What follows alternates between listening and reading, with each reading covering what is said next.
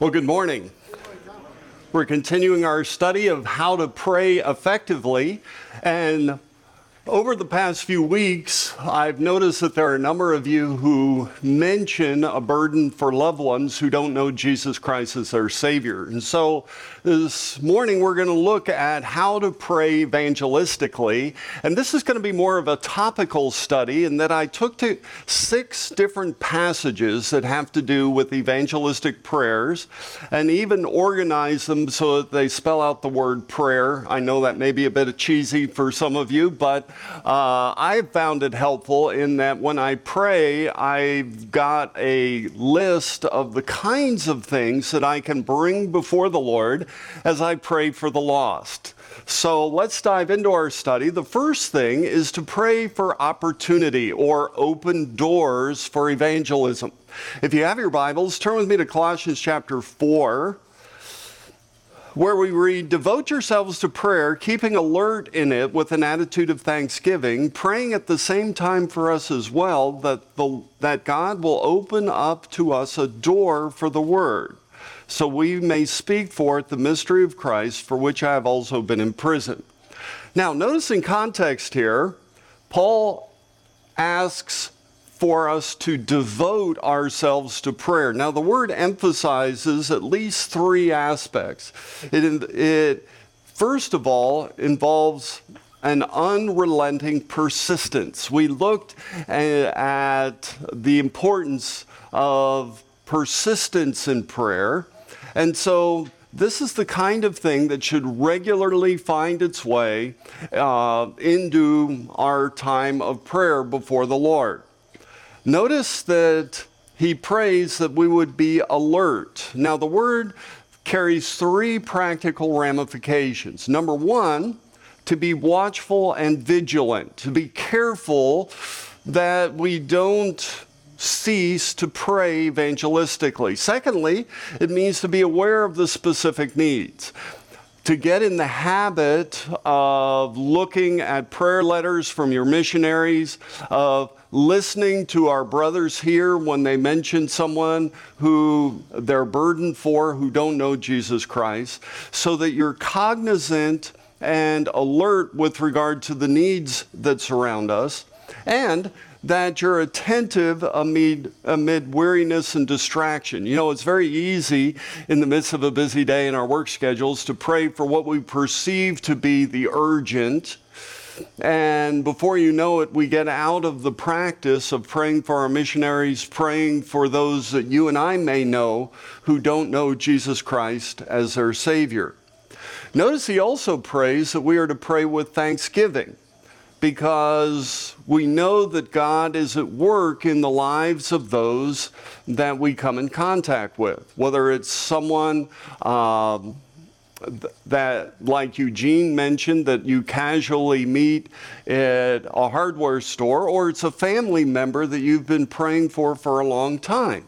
You know our Lord works all things together for good, and that he is actively involved in the hearts and minds of those who have not yet trusted in Christ. Notice that the specific prayer request is that the Lord would open a door to share the gospel, to create an opportunity for you or for someone you're praying for to share the gospel.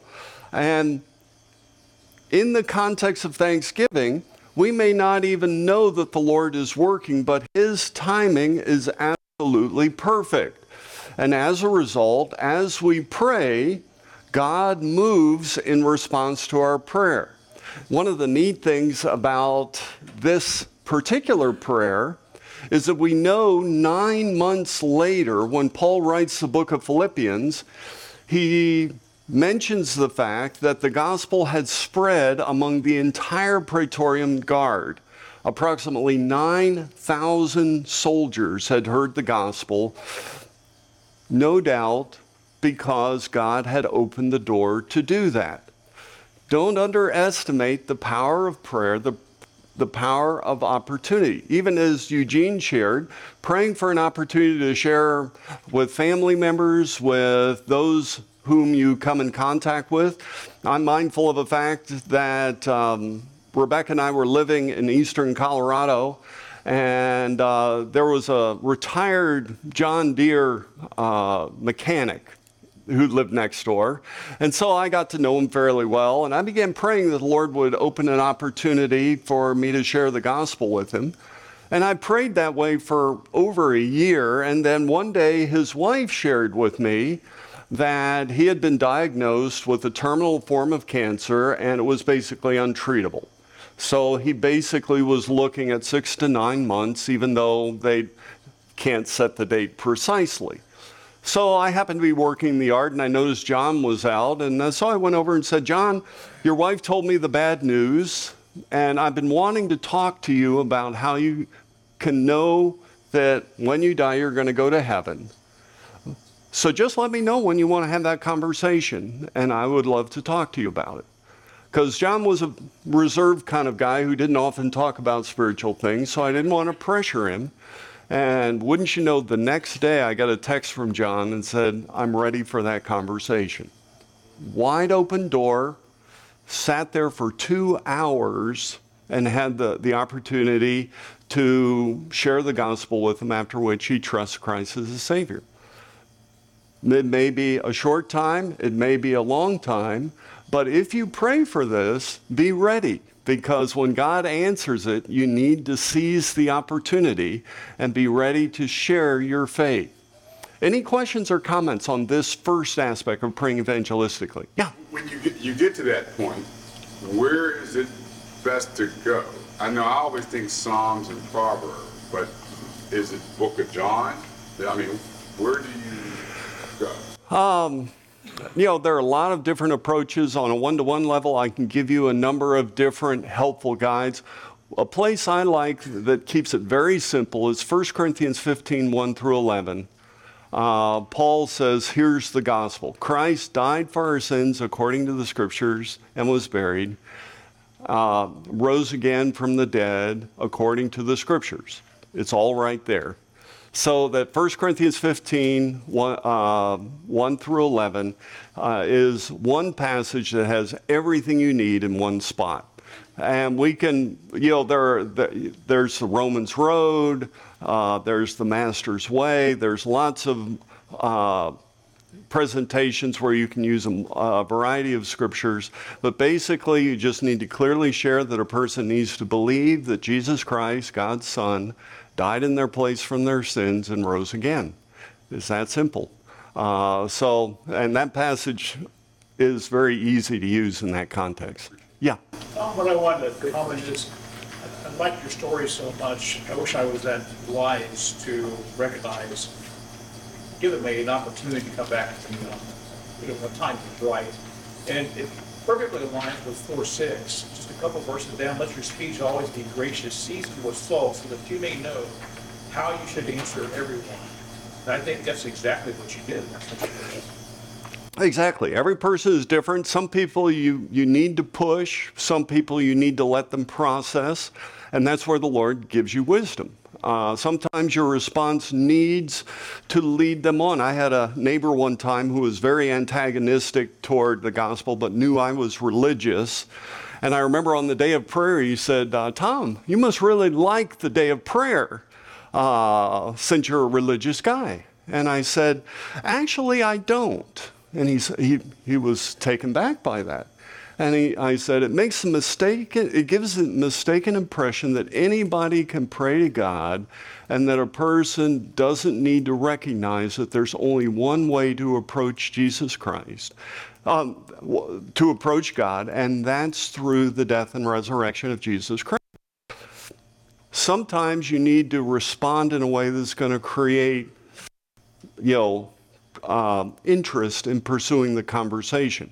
So for the wisdom to know when to share, and again, opportunity may not be for you. It may be for someone else. We were praying for my grandmother's salvation, Roman Catholic for years, and after 30 years, she used to come to church with us, and after the service, she said, I think I'd like to talk to the pastor about trusting Christ. bless her heart, we called our pastor who had a busy afternoon schedule. He dropped everything, drove an hour to where my grandmother spent the afternoon with her and led her to faith in Jesus Christ. When God opens the door, go through it. If it's not you, pray that the person that the Lord is going to use sees the opportunity and seizes it as an opportunity. Now, that doesn't mean they're always going to trust Christ on the first listen, the first opportunity to hear. But one of the powerful aspects of prayer, and I know I've been convicted in my own life about this, is when we ask for opportunities and look for them, God opens doors according to his providence. May not be immediate, may not be automatic, but it will happen, and it may not even be for you to share, but it will be an opportunity for them to hear, because God isn't willing that any should perish, but that all should come to faith in Jesus Christ. With that, notice Paul goes on to pray in verse 4, that I make it clear in the way I ought to speak. Notice that as we share the gospel, we need to be as transparently clear as we possibly can. That's why I appreciate Arnold's question. We ought to have a very simple, clear way of sharing the gospel. Now, when they have questions, that's where you pull out the additional scriptures. Maybe they don't believe they're a sinner. Maybe they don't believe that. Maybe they don't believe that he died and rose again. That's where you can go to additional passages of Scripture. But especially as we pray for our missionaries, we need to be mindful of the fact that where there are language barriers, where there are cultural barriers, it can be a challenge. For those of you who've tried witnessing to a child or grandchild, you'll know the challenges of stating it in a way that a childlike mind can grasp what it is you're saying. Or it can even be something as simple as avoiding Christian ease, like ask Jesus into your heart. What is it you're asking the person to do when you use that phrase? Or would you like to be born again? Even Nicodemus didn't understand what Jesus was saying when he stated it that way. We need to be able to create interest, but we also need to be able to communicate the gospel in terms that the person can clearly and accurately grasp with regard to what it is you're asking them to do. You're asking them to put their faith alone in the person and work of Jesus Christ. Okay, any questions on that? Yeah. Okay, so I'm going to have my 10-year-old granddaughter today. I found out last night I've got a strange situation with my oldest. So I get to see her but 3 or 4 times a year. So I know she's not sick. So what do I ask her? Well, you know, there's a number of ways. Is she interested in spiritual things at all? I probably would have to say she has no clue what they are, to be honest, with the way her mother's living. Well, one of the beautiful things about this season of the year, you could start by just asking her, have you ever read The Christmas Story? And see where the discussion leads. Is it about the Grinch? Is it about Rudolph? Or does she have any idea at all? And if she does, you could even take her to Brown have a good Christmas story? He does. Matter of fact, he says, you can't beat what the angels say on the night. For unto you is born this day in the city of David a Savior who is Christ the Lord. There's your outline. In other words, so that's probably the direction I want to go because it's tied into the season and it would be a natural thing rather than just, I've used the one, what would happen to you if you died today, but that might be a bit abrupt when you've got, especially when you're driving, right? So you don't want to create anxiety with regard to your ability to handle the car. So, of course, if you want to force a conversion, you could take it up to 80 or 90 miles an hour and then ask her the question. And no. Just kidding. I'm not advocating that form of evangelism at all. So, any other questions? I think the big thing is just go to your family and talk to them. Exactly. And that's the beautiful thing, that when you have the opportunity to talk to family in a natural context, especially around the season of the year, Easter is another great opportunity to see what it is they understand or misunderstand about the holiday. Okay. Receptivity in evangelism. This one we go to 2 Thessalonians chapter 3. And notice that in this passage we read, "Finally, brethren, pray for us that the word of the Lord will spread rapidly and be glorified, just as it did also with you, and that we will be rescued from perverse and evil men, for not all have faith." Notice that what Paul is actually asking for here is success in evangelism. The idea of spread rapidly is an athletic metaphor. It has the idea of running, spreading widely, and reaching the goal. God is glorified when people who hear the gospel recognize, honor it, and embrace it. So what Paul is asking for here is that the gospel would spread widely and be received openly. And so here we're asking that the Lord would grant those who are witnessing success in their evangelism. Notice too that we will be rescued from perverse and evil men, for not all have faith. In the process, there will be those who reject the gospel. And those who reject could become so antagonistic that they oppose what's right, intend on corrupting others, blocking the opportunity of others to hear. So notice that here we're praying for those who are not receptive, that they wouldn't oppose to the degree, they wouldn't block the opportunity for others to hear and respond to the message.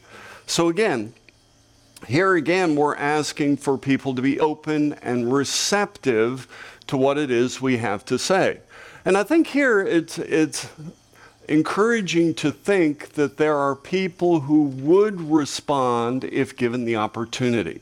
Sometimes we take a defeatist mentality in this approach, and all along, God has appointments scattered throughout your day, your week, or your year with people who, if asked, would indeed trust in Jesus Christ. I remember a number of years ago, I had a woman, I was in the pastorate, named Sandy, who asked me if I would do her mother's funeral.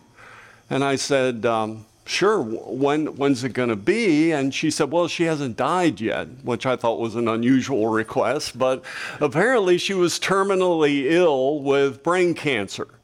And so I said, can I go visit her? Because she said, I don't think my mother is a believer. And she was in a facility about 2 hours north of where we lived.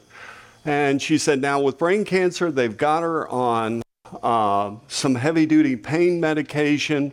She sleeps most of the time. You can go up there and try to talk to her, but I'm not sure she'll make any sense. So Rebecca and I prayed, first of all, for opportunity, secondly, for clarity, and third, that we would be successful. Well, we drove up there. Rebecca and I, Rebecca's my wife, walked into her room, and they were greeted by a woman who is wide awake and lucid. So I share with her who I am, and I'm there, and I share the gospel with her, and I get to the end of the presentation and say, would you like to trust Christ as your Savior? And she says, yes. Well, I'm named Thomas for a reason, okay? I said, it can't be this simple. It must be the medication. So I go back through the gospel a second time using a different set of verses, get to the same point, and ask her, would you like to trust in Jesus Christ? And she says, yes. So being the skeptic that I am, I go through the gospel one more time, different set of verses, same conclusion. So we pray together. She places her trust in Jesus Christ. And just about then, Sandy, her daughter, arrives. And I turned to Sandy and said, your mother trusted Jesus Christ as her Savior. And she smiled and said, yes, 3 times. And the reason that was so significant was, here's a woman that I was worried about being lucid, who God opened the opportunity to be successful. 2 to 3 hours later, she slipped into a coma from which she never woke up again. And a week later, I did her funeral. God may have an appointment like that for you, where if you pray for the opportunity, you pray for clarity, you pray for success, the only thing I hope for you is that you're not as skeptical as I am. When you ask a person and they say yes, rejoice in the Lord and ask them to pray with you as you lead them in trusting in Jesus Christ. Okay, any questions on this? Okay, a yearning to evangelize. This was a little bit of a stretch, but it was the only Y word I could come up with, so I apologize. But notice we read, and now, Lord, take note of their threats and grant that your bondservants may speak your word with all confidence. Now, the word confidence here is a word that is consistently in the context of some sort of antagonism, threat, or opposition.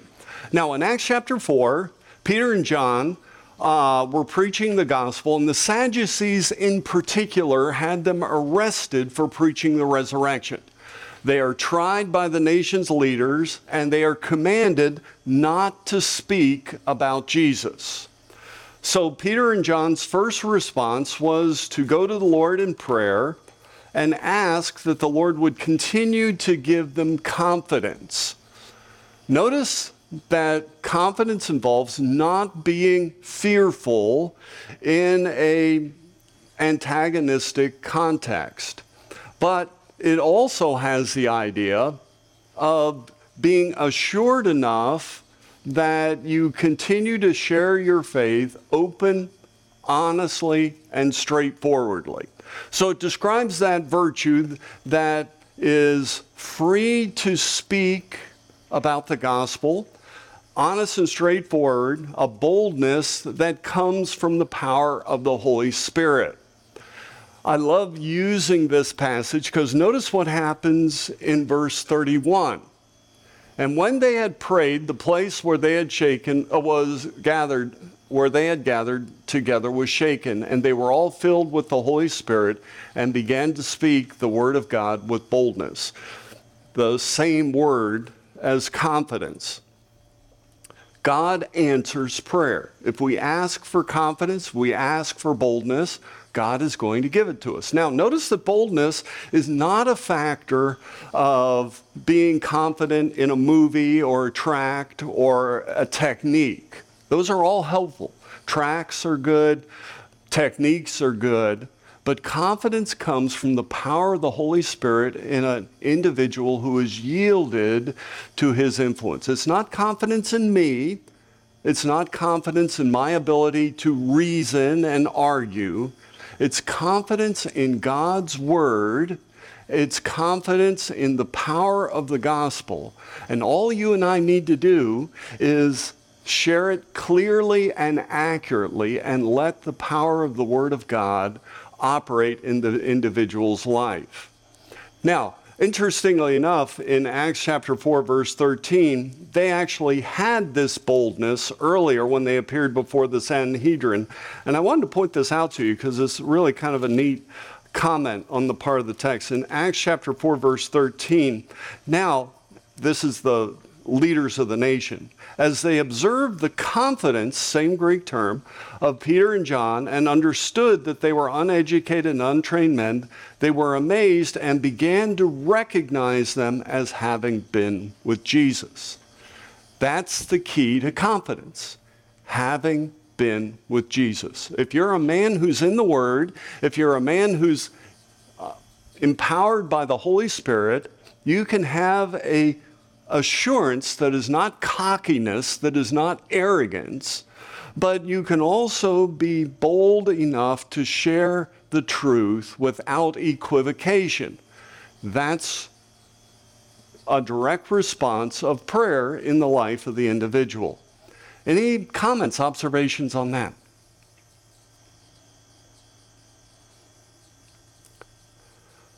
All right. We also pray for evangelists to evangelize. For this one, we're going to turn to a familiar passage in Luke chapter 10, where our Lord tells his disciples, "The harvest is plentiful, but the laborers are few. Therefore, beseech the Lord of the harvest to send out laborers into his harvest." Notice that again, as our Lord looks out over a vast body of people, he sees an abundant harvest. And often in evangelistic praying, I've asked the Lord to help me see that as well. Like I said, often I think our eyes are tainted by the world to the point that we take on a defeatist mentality that no one wants to trust Christ. I'm in the minority here. We're under attack. Whereas when Christ looked around him, he saw those who would respond if given the opportunity. So that he saw evangelism as being largely successful, but the problem was a laborer shortage. But notice, rather than recruiting, he encourages his disciples to pray. Because when the desire comes from within, you can't thwart the efforts of the evangelist. Let me restate that. For a person to be an effective evangelist, it takes the internal constraint and compulsion that they are doing God's work, that they are responding to his leading in their life. And when a person is doing that, there's no stopping them. And so here we're praying that the Lord would raise up individuals whom God commissions, who go out boldly for the purpose of sharing the gospel. Now, the other interesting thing is normally the term laborer denotes someone who is involved in this activity full time. And I think in its narrowest interpretation, this is a prayer that the Lord would raise up vocational pastors and missionaries who are committed to laboring full time, doing hard work in winning the lost to faith in Jesus Christ. For those of you who are a part of a local church, I would encourage you to pray that the Lord would raise up laborers out of your own church who become vocational pastors and missionaries. I grew up in a church where our pastor had that vision and encouraged us as a church to begin to pray that way. And over a 10-year period of time, we had 10 young people go into full-time Christian service, half of them as pastors and half of them as missionaries, who saw it as their pastoral task and as the missionary task to win the lost to saving faith in Jesus Christ. There's something exciting about seeing the Lord work in the life of a young man or a young woman whom the Lord lays upon their heart to enter the Lord's work in a full-time vocational manner. Any questions, comments, observations on that? Now, obviously, this doesn't prevent us from praying that you and I do the work of evangelism, but I think the connotation of the term labor lends itself to the idea that we're praying that the Lord will raise up men and women who are willing to share, whether here in the States or across the world, to gospel-destitute areas of our globe. Any comments on that? Okay, the final one is to pray for the lost by name. Oops. Notice that this is a longer passage, so let's read it first. First of all, then, I urge that entreaties and prayers, petitions and thanksgivings be made on behalf of all men, for kings and all who are in authority, so that we may lead a tranquil and quiet life in all godliness and dignity. This is good and acceptable in the sight of God our Savior, who desires all men to be saved and to come to the knowledge of the truth. Notice, first of all, the word urge and the word entreaty have the idea of a genuine sense of burden. And if nothing else this morning, I hope we leave with a renewed sense of burden to pray for the lost and to pray for evangelism, to make that a priority each day as we go to the Lord in prayer. Notice specifically, we are to pray for lost people.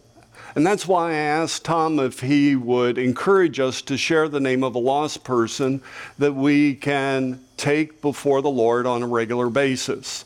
Because God desires all men to be saved, and as a result, we are to be interceding on behalf of those individuals. Perhaps it's a family member, perhaps it's an acquaintance, perhaps you're not even sure of their relationship to the Lord, but you'd like an opportunity to find out, and if they don't know Jesus Christ, to share the gospel with them, or to pray that they would be given an opportunity to hear. Now, notice that he takes the big group of all individuals and narrows it to the kings and those who are in authority, so that we may lead a tranquil and quiet life in all godliness and dignity. He prays particularly here that for those who are in positions of governmental authority, in an ideal world, that they would come to faith in Jesus Christ. Can you imagine a country where every legislator at every level was thoroughly committed to our Lord and Savior Jesus Christ? Don't think it couldn't happen, though. And when was the last time you prayed that way?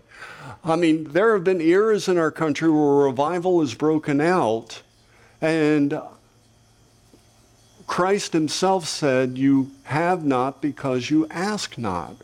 So sometimes I think part of the reason we don't see more power displayed by the church is the world has succeeded in creating a defeatist mentality, that we can't claim the promises of God with the boldness that God encourages us to pray. Now, if they don't come to faith in Christ, though, it's kind of like the earlier petition we saw.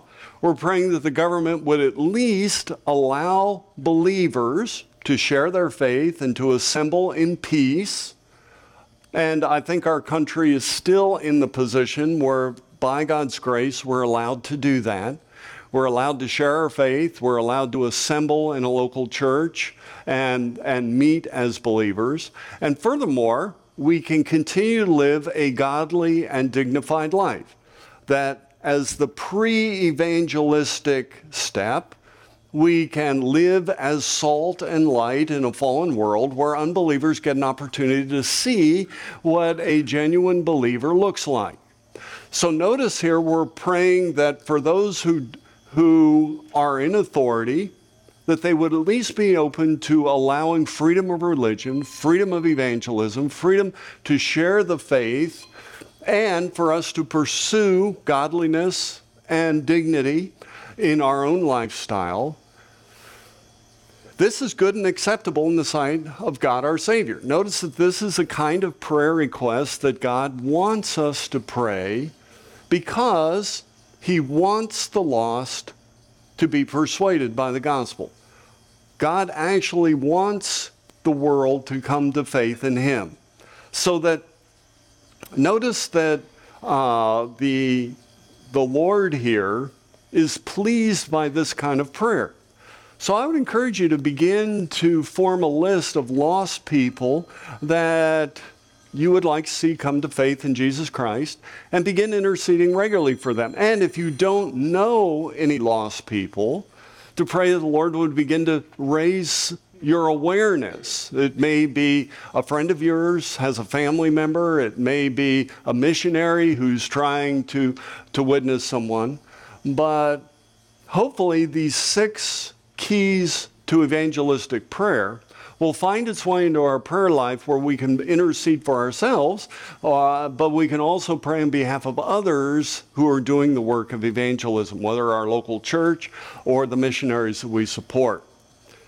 Any questions or comments, observations, things you'd like to share? Yeah. What's the next step for people that, they say they've asked Christ in their heart, but we as believers maybe don't see any fruit, there's no desire to study, there's no desire to read, they just maybe go to church and that's it. Okay. There's things that, that they do that aren't things that believers would do normally. Excellent. Yeah. Those are always difficult. The Lord knows the heart and knows whether the problem is they are a genuine believer and just need to be encouraged to grow, or whether they haven't genuinely trusted in Christ. But that's where, to the degree that you can be used of the Lord to fuel some sort of interest, whether it's providing some literature that you found particularly helpful, like maybe a devotional book, something that they can do on a daily basis, inviting them to iron if it's a guy, or inviting them to a one-time men's outing at your church, or and that's where praying for wisdom will also, knowing wisdom will help you to know what would work most effectively in this particular person's life. And it's not always easy or automatic. I mentioned about my grandmother a while ago. My mom used to make roast on Sunday for a noon meal, and she found out my grandmother absolutely loved her roast. So she said, "Tell you what, Mom, if you'll go to church with us, we'll take you home and you can have roast every Sunday with us."